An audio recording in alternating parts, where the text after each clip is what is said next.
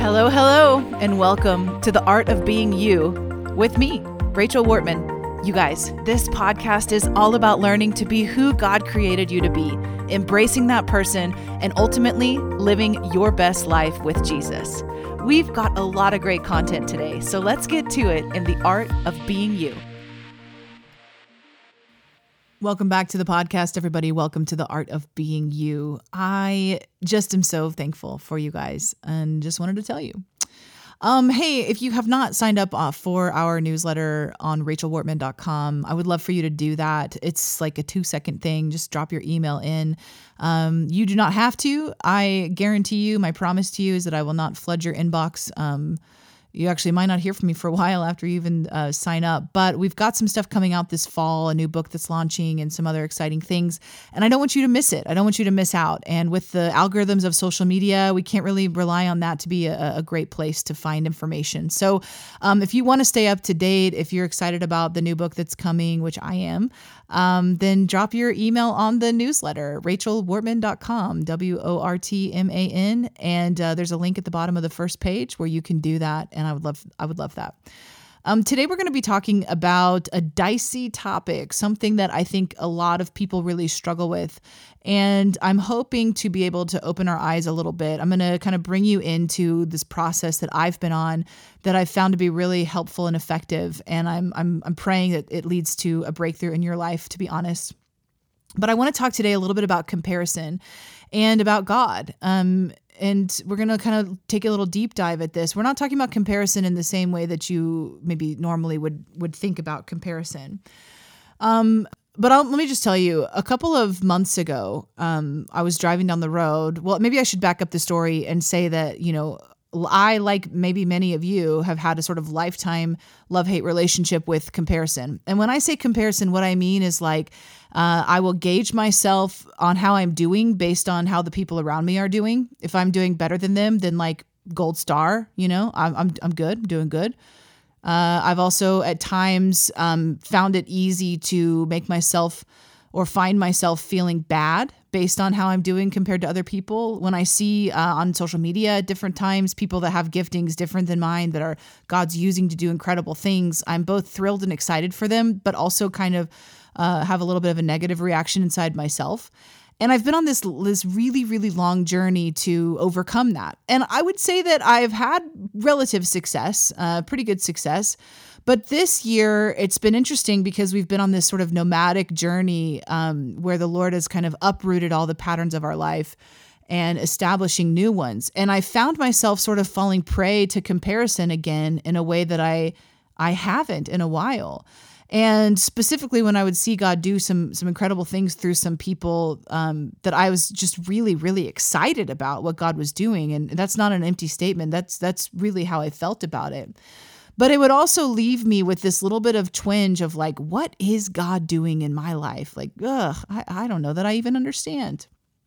And I was driving down the road a couple of weeks ago, maybe a few months ago now, I'm not sure. And as I was driving and I was just thinking about this, right? I was thinking about why it is that when I see people, primarily people with totally different giftings than mine, that are killing it, that God is doing amazing things through, and I'm so excited for them.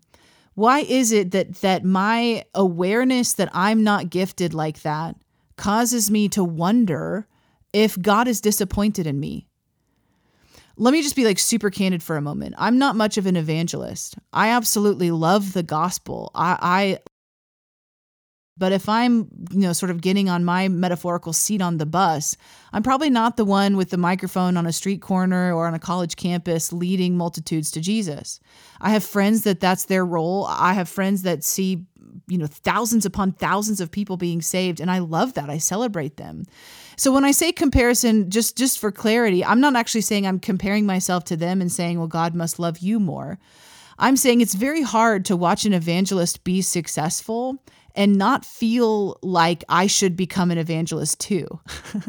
It's very hard to watch, people be effective at street ministry, for example, and not feel this little feeling of like, God would probably appreciate it if I did that also, because it's good. It's producing fruit for the kingdom.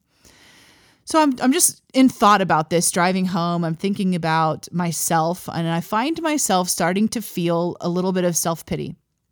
A little bit of like, I don't know, Lord. It's like, is that what you want from me? This was the prayer that was coming out of my mouth. Is that what you want from me? Like, do you want me to just sell it all and hit the streets and pray for all these people and be the life of like a revivalist evangelist? Is that like the goal of my life? Is that what makes you happy? Is that what you want all believers to be? Now, I just need to pause here before I tell you what he said and admit to you that I don't think it matters which gifting you think that about, because it might be different than mine. I have this sort of love-hate relationship with evangelism. My husband is an evangelist, and, we would go out and share the gospel, and we would like ask the Holy Spirit to lead us to people. And every time God would lead him to someone who didn't know the Lord, and like they would get saved. I mean, this like dozens and dozens of people, multiple times. And I would ask the Holy Spirit, who do you want me to go to? And I would find the person who was burned by church. And I would end up in a conversation where I would get to bring some healing into their life. And I would walk away feeling frustrated, right? Because I wanted to go to the people who didn't know the Lord, and God would not lead me to them. So I just want to say that you might be somebody who is an evangelist, and you might feel the same way about someone with an entirely different gifting. So it's not about the thing that we're elevating. It's about what's going on in our heart. So I'm saying this to the Lord. I'm saying, is that what you want from me, God? And when I'm saying this to him on this particular occasion, the Holy Spirit said back to me, I am not passive aggressive. I'm not passive aggressive. And it took my breath away for a moment, because I don't know about you, but I think being passive aggressive might be the thing I like the least about humanity. I cannot stand when people refuse to deal with their issues and instead it comes out passively, right? Somebody's frustrated about you because they side-eye you. They say, quote, jokes that are really not jokes. They're loaded, and I'm not saying I never do this kind of behavior. I'm sure I do some that I'm blind to, but in general, it drives me nuts. And so when God said to me, I'm not passive aggressive, it stopped me in my tracks, because I'm thinking, well, of course not, Lord. Of course not. And he said, Rachel, if I wanted you to be different, I would tell you. If I wanted you to have a different perspective on life, if I wanted you to sell it all and go hit the streets for street ministry, you would know that's what I wanted for you. And I thought, wow. He said, you need to stop this game. You need to stop this game where you feel inferior because I'm using someone else to do something that I never intended for you anyway. Now, what I know to be true theologically and from the Holy Spirit is that I'm not exempt from sharing the gospel. I want to be clear about that. Nobody is exempt from sharing the gospel. Jesus' last words, go into the world, make disciples. Like, we all have to do this.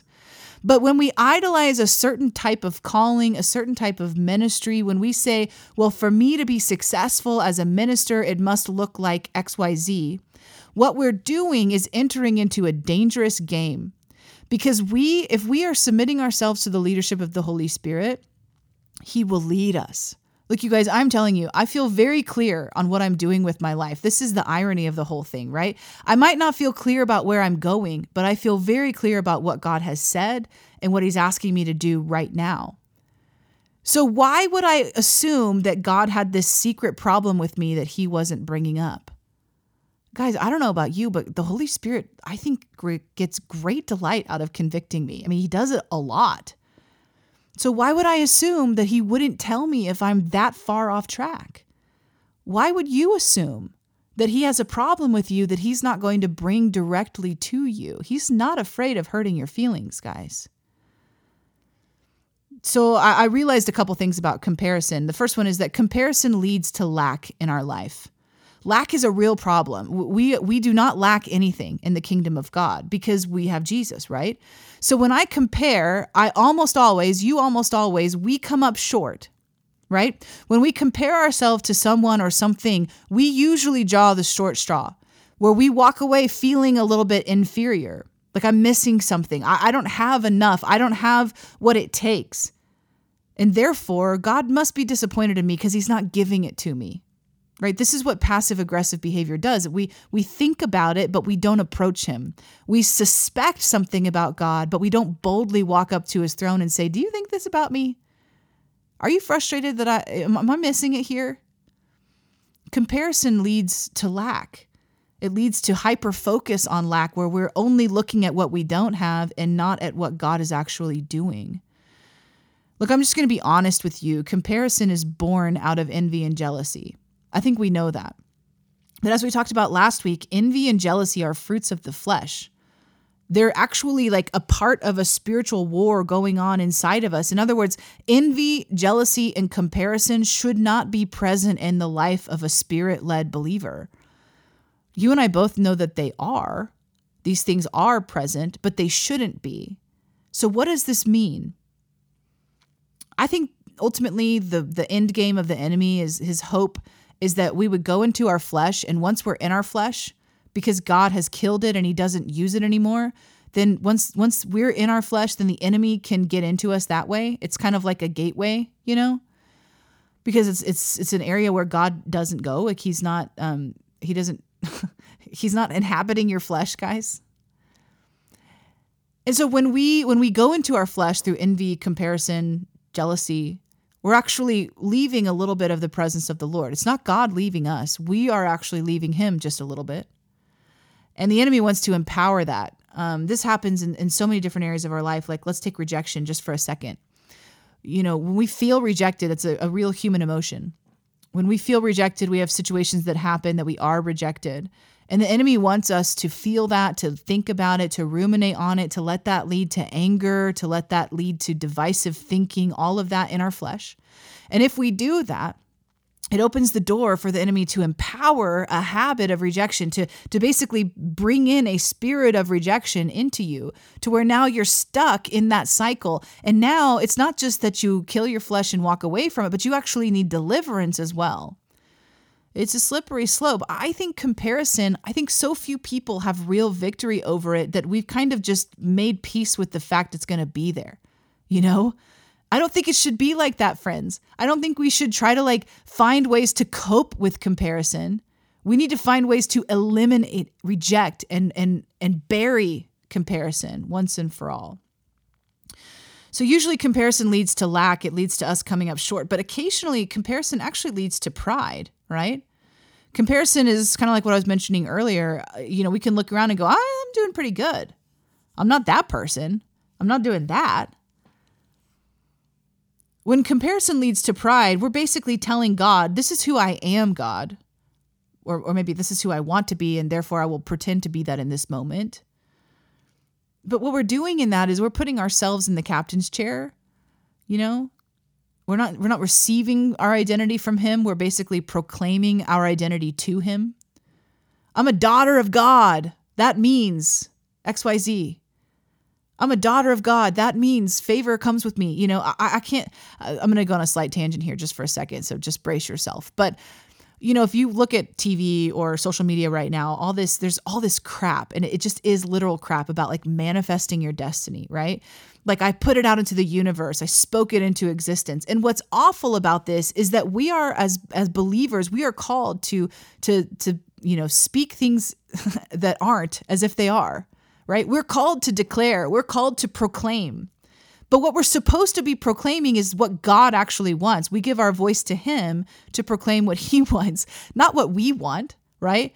I watched somebody the other day say, I wanted this relationship and I manifested it out there. I'm like a manifestation guru. And I told the universe, I want a relationship like this, and this, and it happened. And now I'm living in the fruit of it and blah, blah, blah. And I was just like, gag me. I think this is comparison at work. It's like, what do I want? And let me tell the universe how to give me what I want, right? It's just the other side of comparison. We're putting ourselves in the captain's chair. The crazy thing is, I actually think that the enemy loves to answer those manifestation junkie send-outs because it just empowers you to stay away from God, right? You feel like you got everything that you need. I think he actually enjoys answering those sort of demonic prayers, I guess is what we can call them. I don't know. Because he's like, look, if I can get you hooked on this, you won't need faith. You won't even want faith, and I'll win. Comparison is the fruit of envy and jealousy, and those are fruits of the flesh. So what do we do? Let's just be practical here for a second. What can you do? Well, I don't know about you, but I've heard so many teachings about comparison. I've seen Instagram quotes, the whole 9 yards. And they almost always lead to putting up with comparison as though it's never going to go away. They have this air to them of like, you shouldn't do this, but it's not really bad. It's just bad for you kind of thing.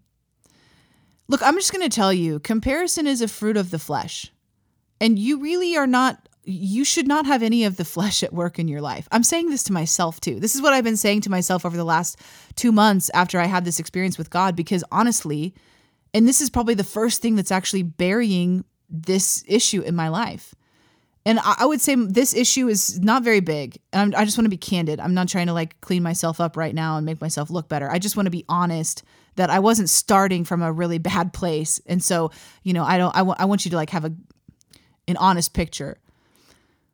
But it is still something I don't want in my life. And what I'm saying is when I began to recognize that comparison is not just something we shouldn't do, but it is actually a detriment to life in the spirit, things began to change. When I realized that what was fueling my desire to compare was this belief that maybe God had a problem with me that he wasn't actually bringing up. He was being secretive. Maybe he was talking to other people about it, but he wasn't coming to me.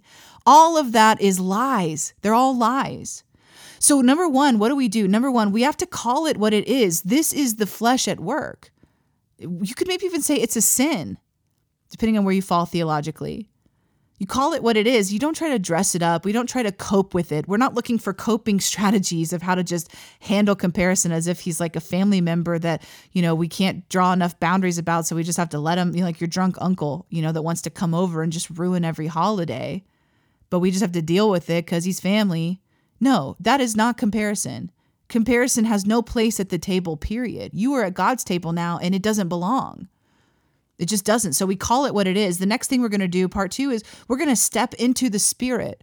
How do we get out of the flesh? We reject it. We abandon it. We stop trying to clean it up. We stop trying to pay attention to it all the time. We abandon it. We let it be dead. We don't give it a voice. And when it tries to speak, we literally silence it. I will not listen to you. I'm turning off I'm changing the channel. I'm literally taking my thought captive. You might be saying to me, well, Rachel, it goes through my mind so much. I can't do that. Look, let me just tell you, you actually can. It is hard, but you actually can. And one of the ways you're going to do that is by getting into the real understanding of what's going on. The comparison is empowered by your flesh, a part of you that God felt was not redeemable, so much so that he put it on Jesus at the cross. So when God is looking at you, he's not trying to help you manage your comparison thoughts. He actually killed them. And he's waiting for you to step away from the dead body and step into his spirit where he can take over. When we step in the spirit, it's like saying, Jesus, I'm going to need you to take the wheel right now. If I keep thinking about this, I'm going to go down this road. It's not going to be good. When I'm stepping into the spirit, what am I doing? I'm already joined with him. So I come in with that understanding that I'm not trying to ask God to let me in. I'm already in. Okay. I'm already united with him. But when I say stepping into the spirit, what I'm talking about is I'm actually surrendering to his will. I'm actually rejecting my own will. This is, I think, one of the reasons why we're given self-control as a fruit of the spirit, that we can actually control what we surrender to Jesus. So I say, all right, Lord, I don't, like in this case with me, you know what, God, I see this. I see this now. The comparison is actually causing me to think you have a problem with me that you're not bringing up. So I'm submitting myself to you. Jesus, if you think this is bad, please come in and shape me. Please come in and talk to me. Please come in and correct me, right? I am inviting you. I'm begging you. I'm humbling myself before you. And now I'm going to walk away from that and I'm going to focus on what you're trying to breed into my life, which are the fruits of his Holy Spirit. You're trying to breed patience into my life to where if you're not doing something I want you to do, there's a holy patience that I can tap into.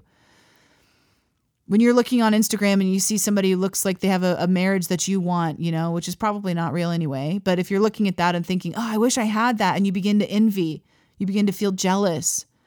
God, why can't, it's like, okay, Lord, I'm stepping away from that. And Lord, I'm stepping into your love. Lord, would your love become enough for me? Would your love just enrapture me? Are you understanding how to do this? So we call it what it is. We don't try to clean it up. We reject it. And then we step into the Spirit, the life the Spirit wants us to live, and we begin to embrace his fruit in our life. And the third thing is we invite the Holy Spirit's life to move in us. Here's what I think is crazy about what our union with Jesus has produced, is that we actually have this opportunity to let Jesus' life be lived through us, that he can actually come and be on display in our life, right? So I'm doing this in my life in all kinds of areas. I'm saying, God, I want your love. I want to tap into your love. I'm not trying to create my own. I just want to borrow yours because you gave it freely to me. I want to step into your love for myself, your love for the people around me, your love for my enemies.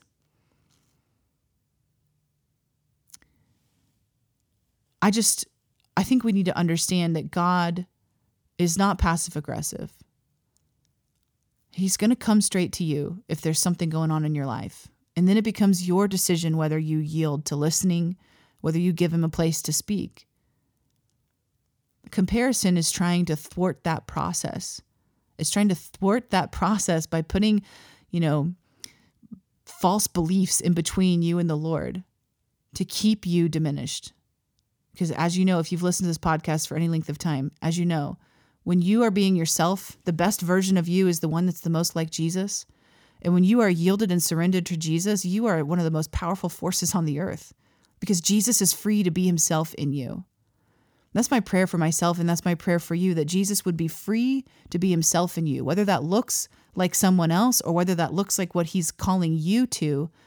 Either way, that you would be empowered to be yourself, to be who you are, to embrace the giftings, the calling, and the assignment that he's placed uniquely on you. Until next time, be blessed. So you've just listened to The Art of Being You with Rachel Wortman. I hope you enjoyed this episode of my podcast. And listen, it would mean the world to me if you would subscribe and rate or review this podcast on wherever you're listening from. Also, share it with a friend. Help me get the word out. Until next time, be blessed.